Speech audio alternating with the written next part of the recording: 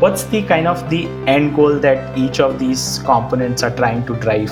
The end goal that they are trying to drive is that how do we as humans move away from intuition based decision making to actually more fact and information based decision making?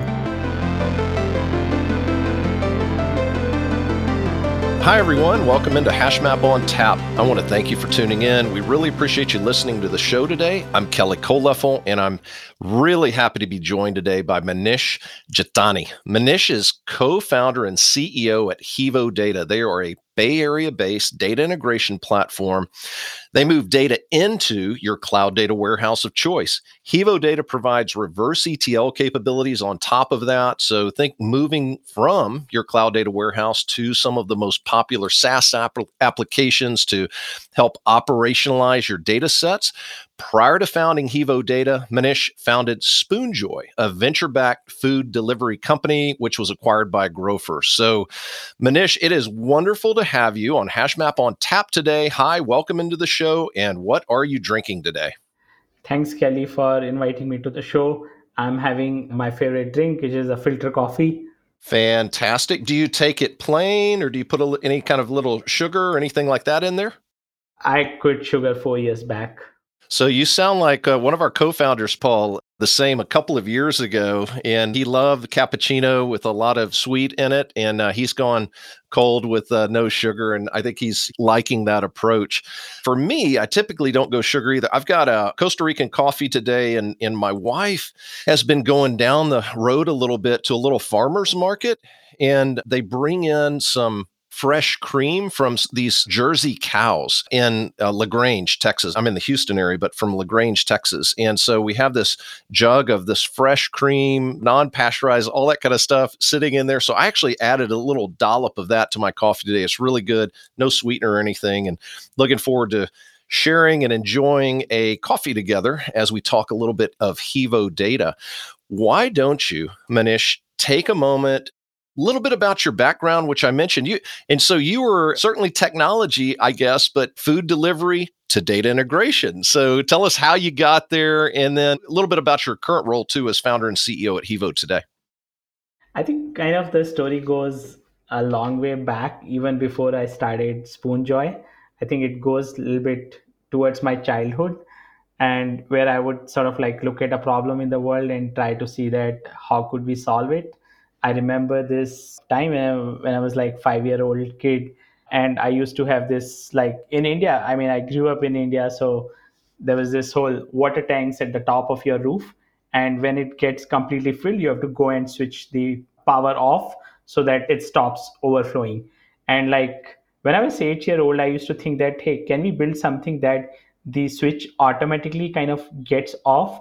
And like in those days, I used to like build electronic circuits where I could just have the two pins where the water flows, the circuit completes, and then there was an inverter switch which will switch the pump off. I built one of that when I was like, I think 10 year old or something. So it has always been that you look at a problem and you see that how can I really solve it so that I don't have to do that, and it's fully automated. I think that kind of is ingrained a lot in the thought process.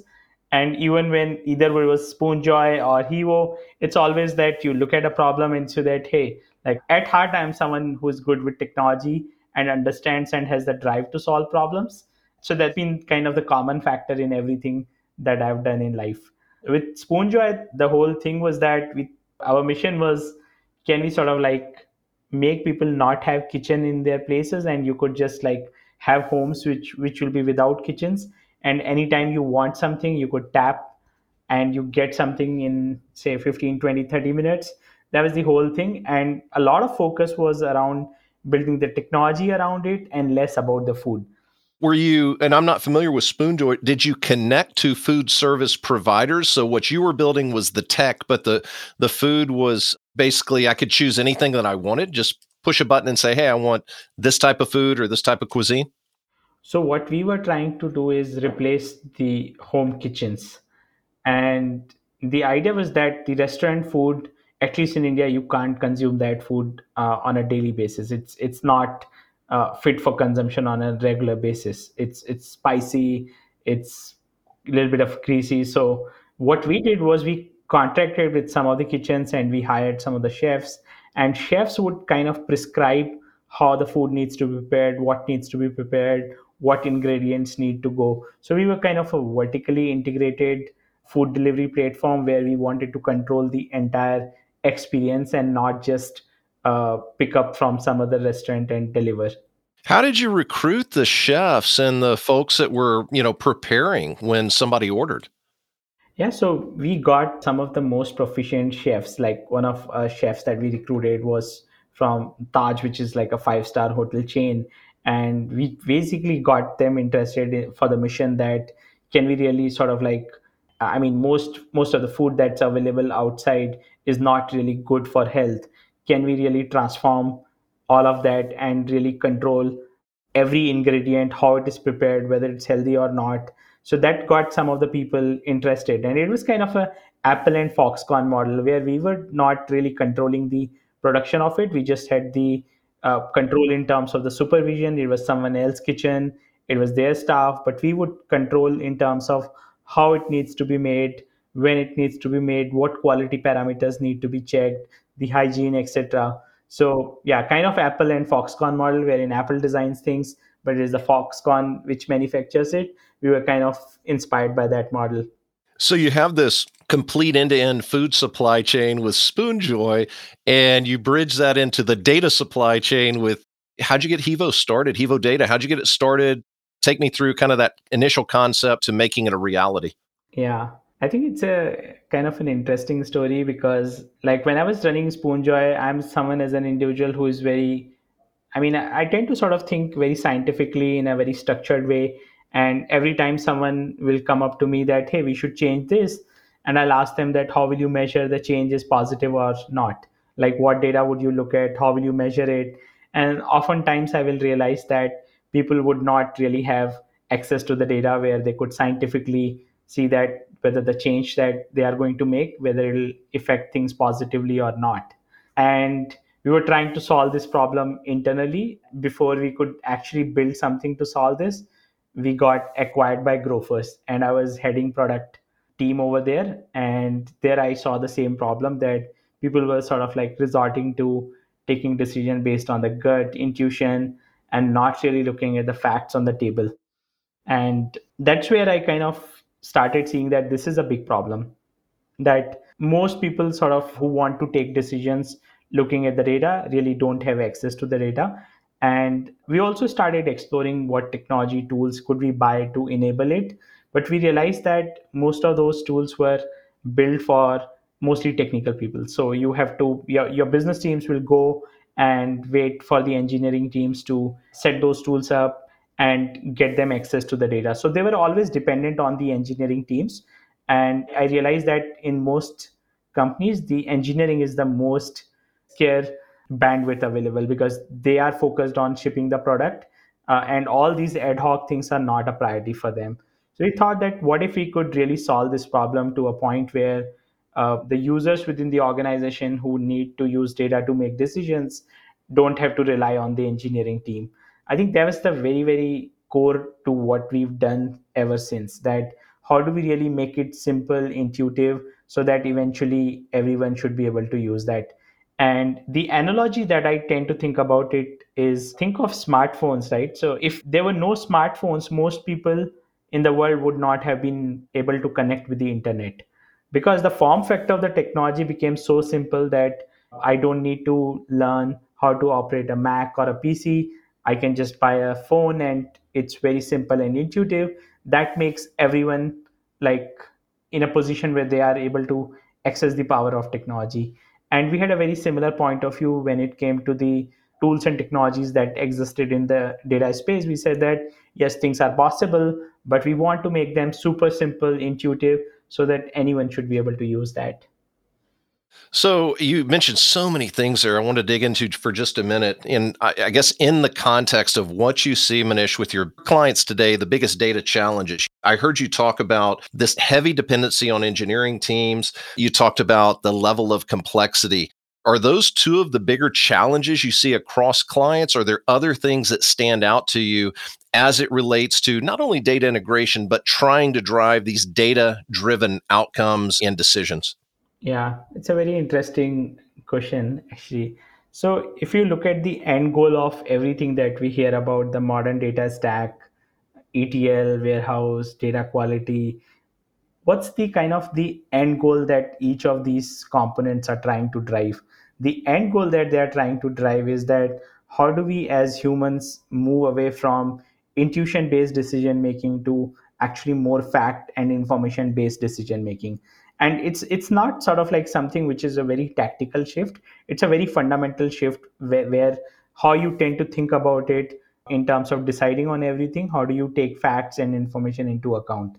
So these technology components are just like a micro step in that direction of the change that we are going to witness in terms of how it is going to happen. For example, today we like go to any place, we want to use Google Maps. We are so habituated to using Google Maps or any other maps on our mobile devices to reach there. I think it's the same, and that's just kind of become a habit. So if you see all these tools and technologies that exist today, ETL warehouse, they are all part of the same path, but there's a huge way to go. So once you get the data into the warehouse using a pipeline solution like Hivo, then the whole thing is that how do you align everyone within the organization to come together and start incorporating the use of data in their decision making across all the decisions that they make. I think that's where the whole bunch of journey is left to be uncovered for our customers. Yeah, and so many people want to be a part of that journey now within almost every organization. You'd be hard pressed to find somebody that doesn't want to be part of that data conversation. The challenge, like you said, is how do you keep it? I don't want to say keep it at a level, but have it in a way, present it in a way, make it consumable in a way that the broad masses. I'm not a Java Scala developer, right? I don't want to have to learn those languages in order to consume data today. How can I do that in a way that democratizes it to a degree across? And it's a lot easier said than done, I think. And to your point, it seems like we talk to folks almost on a daily basis that have had some great tools, great technologies for a year, 2 years, sometimes 3 years or more, but they're still struggling with getting to those, as you talked about, that end goal, fact, information-based decision making based on data. Yeah, I think it's going to be a long journey. I think we are just getting started with that. And for any transformational change to happen, early on, there is a lot of hype and there's a lot of excitement. And then eventually you see that kind of settling in and people trying to figure out that how do we really achieve the end business outcome. I mean, using data is all great, but that's a sort of a means to an end, and that in itself is not an end. So in the early part, when there is any fundamental shift in the technology landscape, you will see that a lot of people get excited and try their hands on. And once that settles in, you will see that people actually focus on the business outcome, and then they specifically only look for aspects that are actually going to be valuable and use them to achieve their end outcome. Oh, that's good. Manish, also you mentioned, and I think I alluded to in the opener too. So Hevo Data, you're helping clients get data into their cloud data platforms in a very usable, trusted way, but you're also taking data out and helping operationalize some of those other SaaS-based applications. Take me through both pieces of that, especially that reverse ETL. I don't necessarily see that a lot with the front end side of it. You see some vendors that are only doing maybe reverse ETL, but not the other piece, and vice versa. Talk to me about how you came about to do with Hevo Data both ends of the equation. Yeah, I think it's again a very interesting aspect. I think when you see the technology starts with sort of the fragments, if you see how iPhone looks today compared to you go 10 years back, where you see that we were using a music player to listen to music, we were using phone and we were using a communicator device, but today you have like one compact device which pretty much does everything that you want to do. I think with the whole data landscape, we are like in a very similar stage. You have ETL, reverse ETL, transformation, etc. But as I see, as things evolve, it's all going to be consolidated, because for the end customer, it is not a great position to be in where they have to buy various different kind of solutions and make them work together, which is good for the vendors because each of them is getting the customers. But think from a customer's end point of view, what they want is something that will work very seamlessly and that will pretty much do everything that they want to do. And that's where we think that we really want to solve the customer's problem in a more integrated fashion, and where ETL and reverse ETL kind of becomes very complementary, because unless you have all your data into your warehouse, there is no way reverse ETL is just going to be useful. So first you have to consolidate all the data, derive certain insight out of it, and only then you can make that insight actionable. So the dependency on the reverse ETL of the reverse ETL on the ETL is very high, and hence it logically makes sense that the ETL player themselves offered this solution. Yeah, and you've got, when you look at both ends of that, I mean, there's a significant amount of potential integrations and you have a lot today with Evo Data. I'm just interested, how do you prioritize those integrations? What's next? What's coming up? How do you roadmap them? Is this strictly based on client demand and what they're asking for? Do you have some that you just go, oh, I know we've got to get that into the plan? How's Evo Data doing that today? I think there is a lot of like 80/20 principle that applies in the integrations as well. So for example, if you take sales CRM, if you got Salesforce covered and if you got HubSpot covered, you pretty much got like 70-80% of the market already covered. If you talk about the ad networks, if you cover Google, Facebook, Twitter, LinkedIn, Snap, TikTok these days, Pinterest, you pretty much got most of the things covered. So that's how sort of we thought about it, that when we went about this, we picked each category and decided that let's pick the top ones in each of them and cover categories. Once you get to that critical mass, then your customers drive the roadmap, because like each customers will have certain requirement, and now that we have so many customers, we can actually talk to all these customers and identify that which ones are the ones which are most popular. So within the product we have an option where as a customer you can say that I want this integration, and depending on which integrations our most customers are asking, they automatically get prioritized for our integrations team to go and build upon that. How do you facilitate customer interaction these days on that topic? I know, back in the day, I've been around a long time. You had these, and it still has a lot of value. You'd bring customers in for an advisory session, advisory board. Today, you have these really active communities, maybe that have, hundreds or even thousands of folks on a Slack community, maybe use Discord, that kind of thing. What's working well to facilitate that client community feedback for Hevo Data today? How are you doing it? Yeah, I think this we've got a very interesting perspective around this. I think the whenever someone is communicating something, the context is very important. When you are using something, and you will have an impression or a feeling when you are doing something, and you almost instantly want to pass on that feedback. And if there is someone to listen to you, you actually get the most granular information at that stage. After I'm gone through that stage, and later on if I want to do that, I might not as a user remember everything. So we've got like within the product all little snippets where you could actually chat with an engineer. So you when you're using something, if you have certain feedback that you want to pass on, you can click on the chat option and chat with us, and then someone from our side will engage in a conversation with a customer to understand where they are coming from, what they are trying to accomplish, and that goes as a feedback in the roadmap, and that's how we prioritize things. I like that. I like that. How does the engineer, is it just through that chat function? Will the engineer set up a Zoom or Google Meet or something like that to do more of a personalized type interaction with the client that's reaching out? Yeah, so the follow-on conversations are very personalized. So let's say we identify that, oh, this suggestion looks very great. We want to learn more about it. So we reach out to those users back again and seek a time appointment and get on a call with them and understand more deeply and more intimately that what's the problem they're trying to solve and what are the various options. Sometimes like customers know the problem, maybe they won't articulate it as well, but because you hear this problem from so many different customers, you can frame it in the right way and then come up with 2 3 different solutions and collect the customer feedback, understand their perspective around it, and that way you can actually make your product development very scientific. I like it. Nish, a lot of tools obviously out there in the ETL and reverse ETL space. It's definitely a growing market. Are there two or three things you would say that really make Hevo Data, either the technology, the approach, or the people different from any other tools that are focused in the same space? Yeah, I think quite a few of them.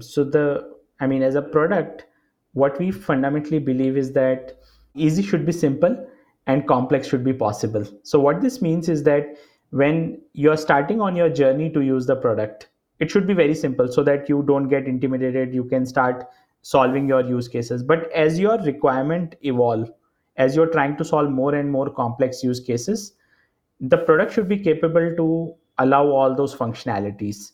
The classic example is Microsoft Excel. If you're like in a fifth grade, you can still use the Excel. If you are an advanced analyst who want to write macros, Excel still allows that. So that is one very, very important aspect that we've seen sets us apart compared to any other ETL player. For example, in the most products available in the market, they typically take the data and dump as is in a warehouse, right? In a lot of cases it works fine, but there are scenarios where you actually want to filter certain information out before it lands into the warehouse because of data privacy reasons or data security reasons. And we have components and no code layer where you can actually have more control over what information lands in your warehouse, in what condition it lands, in what condition it doesn't land, right? So you can actually control a lot within Hevo, which is not possible in other solution possible in the market. So to start with, both will look same, but as you go along, the extent of flexibility that Hevo offers is unmatched. The second aspect is the usability, because our belief is that this entire market is going to go in a direction where more and more non-technical people should be able to solve this problem, right? And hence our focus on the usability, on onboarding, on simplicity is very different. Now every software will say that yes, we are simple, intuitive, but there is a certain level of obsession required to get every single thing right. Just to give you an example, when someone finds an error, if they've entered the wrong input, we don't ask them to log a support ticket. We don't ask them to click on a documentation and read through a documentation. We've engineered a solution where we exactly find out from the document that what are the changes that user need to do so that they can get this thing moving, right? And it has taken a lot of engineering effort, but that delight when someone's stuck and instantly you can surface the right information within the product, they don't even have to go to the documentation page where they can actually solve the problem, is a great delight for the customer. And at times, if they cannot solve that, they can actually get connected to a real engineer, not the bot, within a minute and get their problem resolved. And that's a huge delight for a customer. I think that the way you have that set up where I can connect directly into engineering, really, really attractive. Loved a lot of what you said there. I was also interested, you mentioned filtering.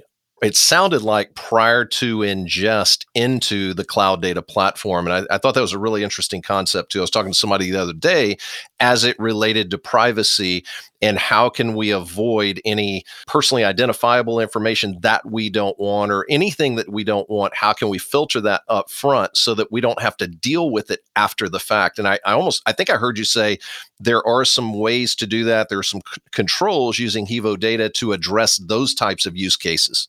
Yeah, that's right. I think that's very, very important in a privacy first world that we are moving towards, because when the data lands into the warehouse, it's accessible to much broader audience within the organization. And you want to have more controls over which information is accessible to whom. And you should like have options before the data lands into the warehouse that what data should be there. Yeah, agree. Can you give the audience some maybe types of companies, you don't have to mention company names if you don't want, that are working with you, that are taking full advantage of the Hevo Data approach and some of the benefits that they're seeing right now? Yeah, so now I think we are close to about 1,000 plus companies using our product, and that's across close to 50 plus countries. So we've got wide variety of industry segments from where our customers come from. Typically, we cater to mid-size tech first companies. That's the core segment, because that's a segment which is the first one to adopt to this whole cloud environment much better than any of the legacy players, because the legacy players have like a lot of on-prem systems, etc. But the new age companies are setting the entire thing on the cloud infrastructure in itself. So that's the focus area for us. Yeah, no, that's good. And maybe going back to some of those earlier things that you talked about, especially some of the like the childhood problem that you solved with the water tank and being able to do the auto switch off. Very interested to hear from you. When you look at product design with Hevo Data, what for you personally, Manish, are the design principles that you put at the very top of the list when you're designing software like Hevo?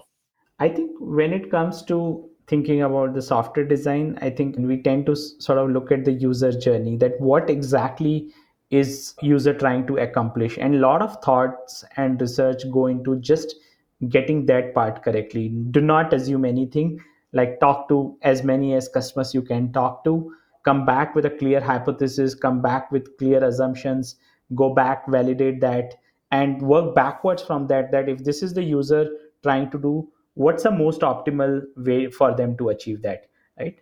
And also look at a lot of data. So for example, if there are two options possible, and the general sense is that okay, let's put these two options on the screen, but what we go back and do that, deeply understand that in what situation which user is likely to select which option, and then we try to present those two options, different options, to different people depending on their past action. Now it's such a simple thing, you could actually put two buttons and let user decide, but what we want to do is that delight the user to a point where we want to understand that what's the thing that they're trying to do, and how do we present that thing in a most simple way possible, so that they can start moving or progressing much faster. Love it. You guys started in 2017, I believe. And how long did, I'm just curious, how long did it take you to get to the point where you felt like you were really delighting customers? It sounds like you got a lot of companies right now, 1,000, but maybe that first one wasn't overly, I don't know, maybe it was. How long until you got comfortable that, yes, Hevo Data, we are delighting our customers now?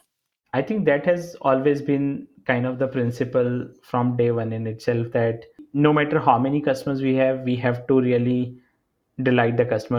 I mean, I so many times remember we started that customers will sort of like have some issue, and we'll wake up at 2 a.m. and try and fix the problem for the customers, even if it was not critical, because we realized that, I mean, in such a crowded market that we live in today, having customers really, really love your product and what you do is the most important thing that you can do to your business. No amount of advertising, no amount of sales effort can really bring customers. Because I mean, I distinctly remember that once we were kind of in middle of a fundraise, and one of the venture funds did a kind of a customer calls, and they called 12 customers, and out of those 12 customers, 5 said that they used Hevo in their previous organization, and when they came to the new organization, they replaced the existing solution and got Hevo on board.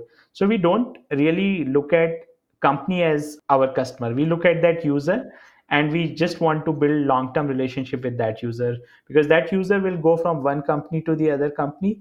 That user will take us along with them if they really believe that we are going to be a great partner to them.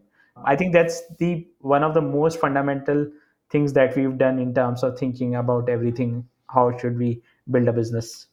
No, that's terrific. The users typically, are they data engineers, analysts? Who's a typical persona for Hevo Data customers that's working with the software? That's very interesting, actually. I mean, we've seen a shift over there over last 2 to 3 years. If you see 2 years back, it used to be like 90% data engineers, and gradually we started seeing the mix of data engineers and business analysts. And now, if I look at last 6 to 12 months, it's actually three personas: engineers, analysts, and data ops people, like people who are part of sales team, people who are part of marketing team. So we are seeing a very gradual shift towards a demography which is not technical, which otherwise would never have been able to use ETL solutions that were built in the past. So we are kind of seeing the shift from happening from engineers to the citizen users who are trying to solve their problems. I really like the way you have the pricing model set up. You've got that nice free tier that includes a million events, unlimited free sources, and I've got a middle tier that's kind of a starter. I get a little bit more, and then obviously a business tier with custom. Just interested from that commercial perspective. What have you learned over the last few years? What's your perspective on what has worked best? And just curious what you've had to adjust and tune to really not only optimize the product for the market that you want, but that commercial model too. Any major learnings there, Manish? Yeah, I think one of the important thing that we've learned, and which at one point in time was, I mean, that actually forced a lot of our larger competitors to align their pricing to what the customer wants. So one of our large customers had this annual contract, no trial, sales driven model, and our approach was entirely different. We didn't want customers, actually even today we don't ask customers to sign up for annual contract or anything of that sort. We want to earn their business every single day. So if we are not living up to their expectation, we would want them to fire us today than a year later. So we don't want to sort of bind them in an annual contract so that they can't go. That basically always puts pressure on us that we have to live up to the customer's expectation every single day. The second aspect was that aligning the pricing based on the customer's value and not necessarily just trying to build predictability to our model. So if the customer is going to use lesser of data, let them use less of data, pay less. As they go along, as they grow, we will grow along with them. So in this entire model, we never sort of optimize for the SaaS metrics. What we optimize for is what is the right thing for the customer. And it's a classic example. If you look at AWS, how it kind of priced its model compared to the way back in the day when it started, the other enterprise players were used to have licensing, etc. And AWS said that if you want to spend $5 a month, that's okay too. And kind of we really like that model. Yeah, I love that. What stood out to me as you were just talking is that Hevo Data, you can vote with your pocketbook every single day almost. That's what I hear you really describing. What's your, I mean, this is kind of off the cuff. You can answer if you want to. What's your net revenue retention? Sounds like it's probably pretty high. Yeah, it's quite high. It's actually, I mean, we don't have a lot of focus on customer success expansion because the product is good, but it is north of 125 plus. Yeah, that's awesome. Fantastic. What you also mentioned some of the fundraisers that you've done. You guys, I think, raised a total of 43 million over 4 rounds. Did a December Series B. Just your perspective. What do you like? What's most difficult about fundraising?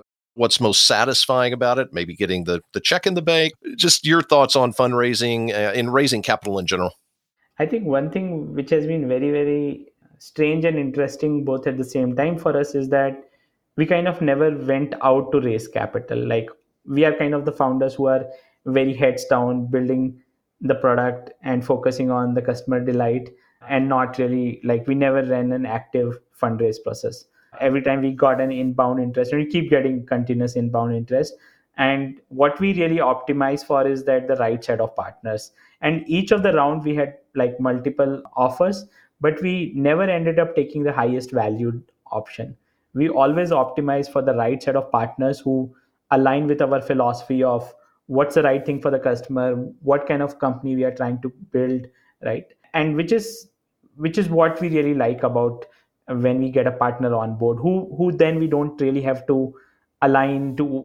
I mean, if they understand what we are trying to build and then they sign up to be part of this journey, the journey is so much smooth. They understand what we need to do in the long term perspective. I think that's most important. Valuation, etc. I mean, you might sort of like dilute a little bit more, but personally speaking, for me, it is never about money. It is about creating a legacy. And I mean, if you make a little less money, I mean, it doesn't matter because for my lifestyle, I really don't need that kind of money. Yeah, no, I hear you. It's less about getting that check signed by an investor. So specifically for you and Hevo Data, what do you look for? Let's say, you have this group of investors out here. You're having these conversations. What are you going to look for beyond the check that says this is a good match? What's somebody going to bring to the table that's going to really help you? I think the number one thing that I look for is authenticity.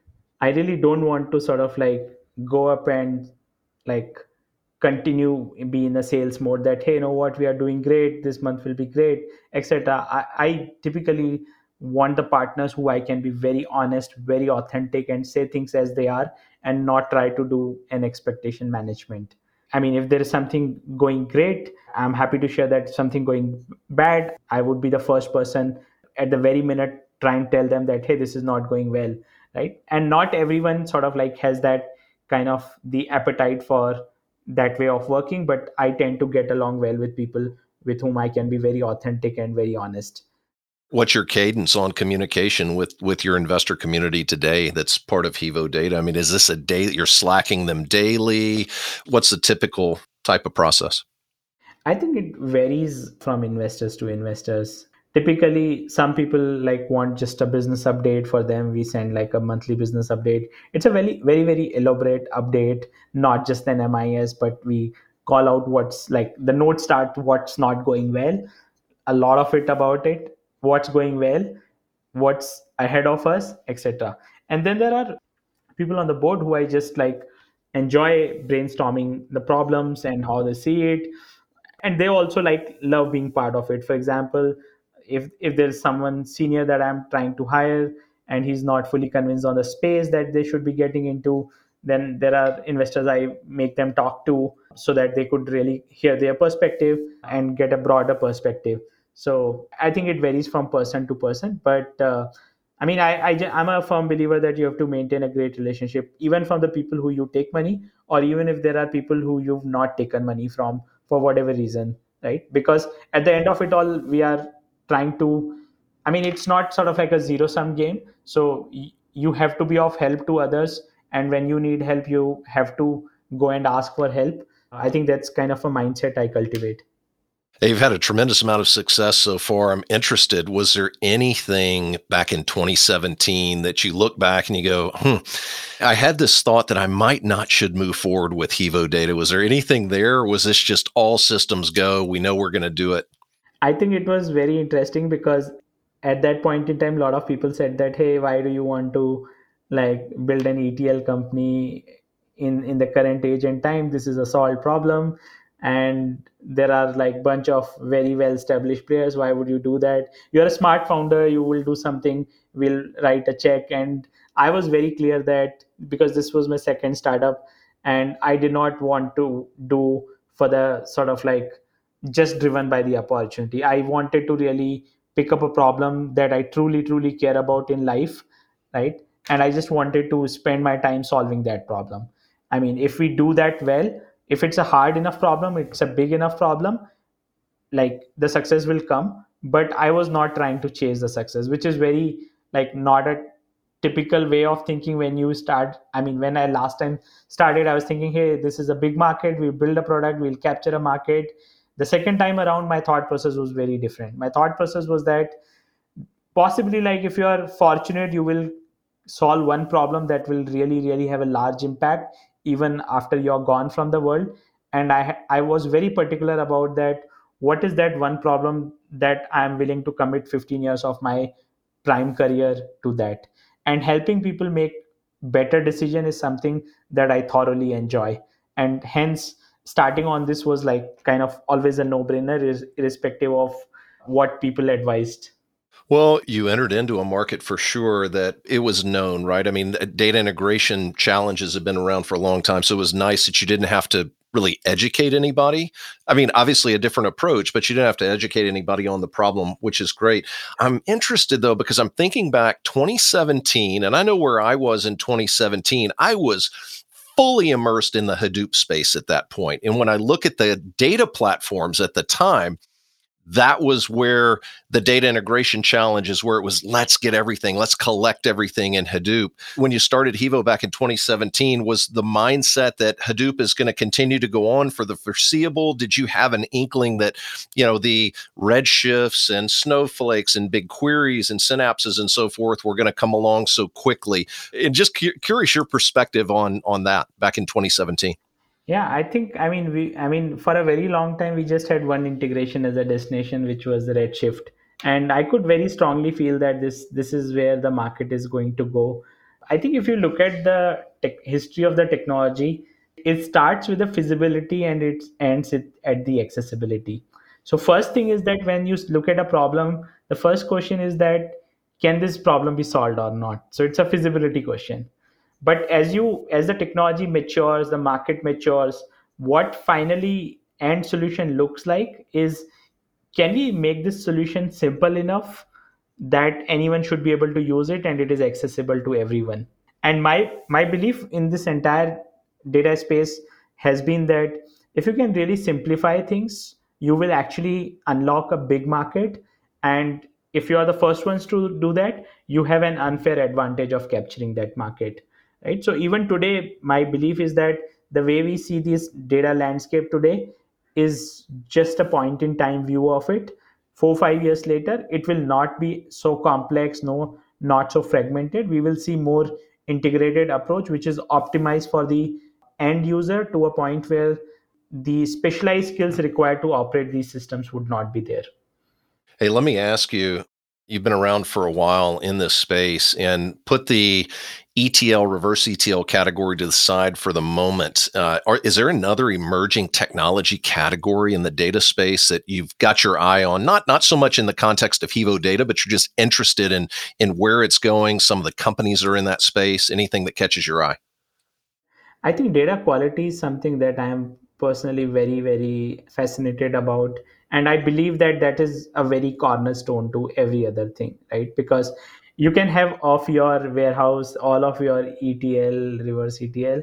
But if as a user you are not able to trust your data, nothing else matters. And it's not a straightforward problem in itself, because when you're talking about a data quality, it is a very domain specific, it's a very context specific. And I mean, if that field or that category in itself evolves, I think it will have a huge impact on what everyone is trying to achieve towards the end goal. Any companies in that space that you feel like we should be keeping an eye on that you really like? I think it's a fairly early stage. Still, people are figuring out what's the right way to go about it. There are a bunch of companies in this space, but I would say it's a fairly early stage for that as a category. Yeah, and I think it's also something that a company like Hevo Data can help address as well. And we talked about a little bit early on. How can I help right in the even prior to ingesting into the data warehouse around privacy data? I mean, that's a form of data quality. So I like that. I agree with you. I mean, it's really the first step. It's the step. You mentioned foundational. You use the word cornerstone, I think, to everything else that you do. Let's see. Hey, anything that from SpoonJoy to Hevo Data that you said, hey, I'm gonna bring this in with me. I feel like we did it really well at SpoonJoy. I want to now do the same thing at Hevo, and the reverse of that as well. Anything that you said, we did it at SpoonJoy, but I wasn't really happy with it. I don't want to do that at Hevo. I'll first start with the things that I would not do. I mean, which we did not do was, I mean, like the problem that we were trying to solve at Spoonja was a very interesting problem. And very quickly we realized that it's a great problem to solve, but it will not have a lot of business value per se, right? And we could feel on the ground, because you are so close to the reality, we could feel that, hey, this is not what is going to be a great business. But everyone around, hey, this is a great space, we should like invest more, and this company will take off, this business will take off. But on the ground you feel that the fundamentals are missing. We are just running, we are burning the venture money and it is not going to lead to a great outcome.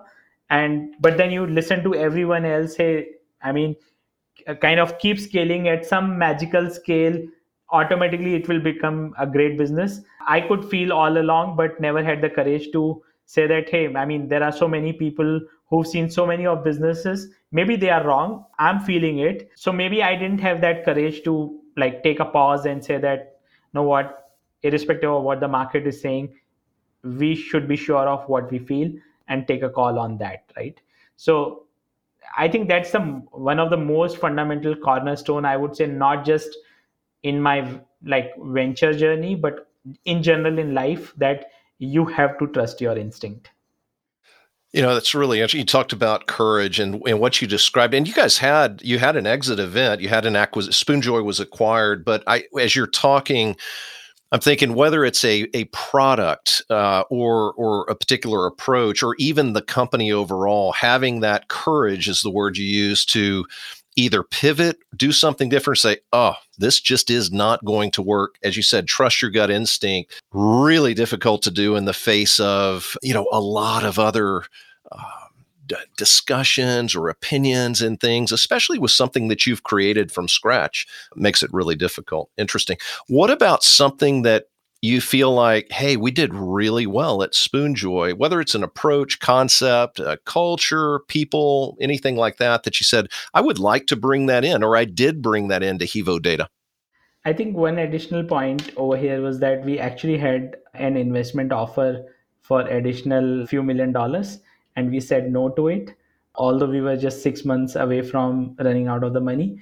And I went back and told to my investors that, I mean, you already invested $1 million. I can take few more $1 million, but I don't feel right, because I really don't believe that this is going to become a great business, and I just want to be upfront with you. I don't want you to be spending more money on or investing more money on that. I think eventually we mustered up the courage to say no to it, and it was quite kind of a strange for them, because we were just like 6 months away from running out of the money. We got decent acquisition offer, but when we were taking those decisions, it could have just been like, I mean, we might have to had to shut the startup as well. But we said that what is right thing is the right thing, and we can't just sort of like keep our eyes closed when we see the reality right in front of us. How long did you debate, either with yourself or with other co-founders, about actually having that conversation with existing investors? Was this a really quick decision? Was this something you agonized over for, weeks or a couple of months? I think it was about a 2 week window where I was just like debating on both sides in my head. And then I started talking to more and more people. And I felt that ultimately it's a long term thing. I mean, personal credibility, integrity is the most important thing. And that is what we are doing everything for. So if I feel it, at least I should share a view with them. I was happy to listen to them if they had a different point of view, or if I was missing something from my perspective. And they also appreciated the sort of the candidness at which I approached everything, and expressed my own point of view on that. It's probably, I would guess, maybe easier to have make the decision to have the conversation than it was to make the decision in the beginning with yourself and say, okay, we really have to do something else. Something needs to change. Oh man, we could go on that. Hey, let me ask you though, change topics just a little bit. Something you feel like you're most proud of so far at Hevo Data, and the opposite of that, or not the opposite, but something that's been really tough that you've had to do so far at Hevo. I think one thing that I'm really proud of is the team that we build and the culture, which is very purpose driven, right? So many times, like this is very interesting that every time we've raised a fundraise and it has had a very low uptake internally, no one is excited over you fundraise. But every time a customer says that we've tried 4 different products and yours was the best, and there's a more engagement within the internal Slack group when a customer praises what we are doing compared to when we've raised the capital or done anything. I really feel happy about that mindset of the team that we build, where we are not looking for external signals that, oh, we've raised capital and valuation, etc., which is obviously great. It's a milestone, but these are all seasonalities. A long enduring businesses will go all kind of ups and down cycles, and we shouldn't just get worried about what we are doing. I mean, our belief of the path on which we are is right or wrong shouldn't depend on these external validations. Our customers should decide whether we are on the right track or not. And I think, I mean, when there is so much of capital in the market, having a team which firmly believes in this philosophy, I think is something that I feel very happy about. Oh, that's fantastic. And I know we're right at the top here. You have just another 60 to 120 seconds for a lightning round. Yeah. All right, these are easy. Give me a technology that you can't live without in your role at Hevo Data. Called me an old school, but I really love Google Docs. I mean, I do too. I'm there with you. I love it. It allows you to collaborate with people very easily. I tell you what, that collaboration aspect, when you don't have it on a particular technology, you immediately go, how in the world do I live without it? So I'm right there with you. Hey, what time of the day, Manish, are you most productive and most creative?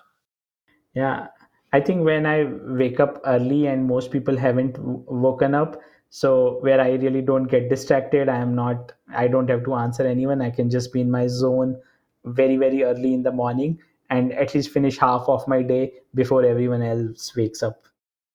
Do you feel like you're most creative in the morning too? Or is that a different time of day? Yes, and then I went go for my daily run, and that's again meditative because it helps me rearrange all my thoughts in a sequence, which basically makes a lot more sense. So across the day, you have so many thoughts, but when you're going for a run, those thoughts get organized in a most constructive and creative way. This next one should be really easy for you as a founder of Spoonjoy. You have a favorite cook at home meal or takeout delivery meal that you enjoy? Any day of the week, cook at home. I like it. I like it. What about if you do, put your phone to the side, laptop to the side, do you have a go-to thing that you enjoy leisure-wise for unplugging from technology for just a little while? I think the most interesting thing for me is running. So I love to run, and that sort of like helps me unplug a lot. Is there a particular distance that's kind of your sweet spot? I think I run about 6 miles a day. Oh, wow. Very nice. Last question. Is there another company, whether in the data space or technology in general, or even outside, that you're watching closely right now? I'm inspired by Stripe. Awesome. Manish, this has been fantastic. For the HashMap on Tap audience, I mean, Hevo Data, 1,000 companies, 50 plus countries, a lot of really cool stuff that they're doing to simplify your ability to do ETL and reverse ETL. Manish, thank you so much for joining the show today. I thoroughly enjoyed it. Kelly, it was a pleasure speaking with you. I too really enjoyed our conversation today. It was great. We'll keep up with everything going on at Hevo Data. Thanks, everybody, for listening in today. We appreciate each one of you and would encourage you to subscribe to the podcast. Send us any feedback or comments. We'd love to hear from you. And we will see you soon on another episode. Take care. Thanks for listening to HashMap on Tap. Be sure to subscribe for weekly new episodes and visit HashMap's Medium blog for new data and cloud technology perspectives. If you have any comments or suggestions for the podcast, please visit the HashMap on Tap page on HashMap's website. We'd love to hear from you. Thanks for tuning in.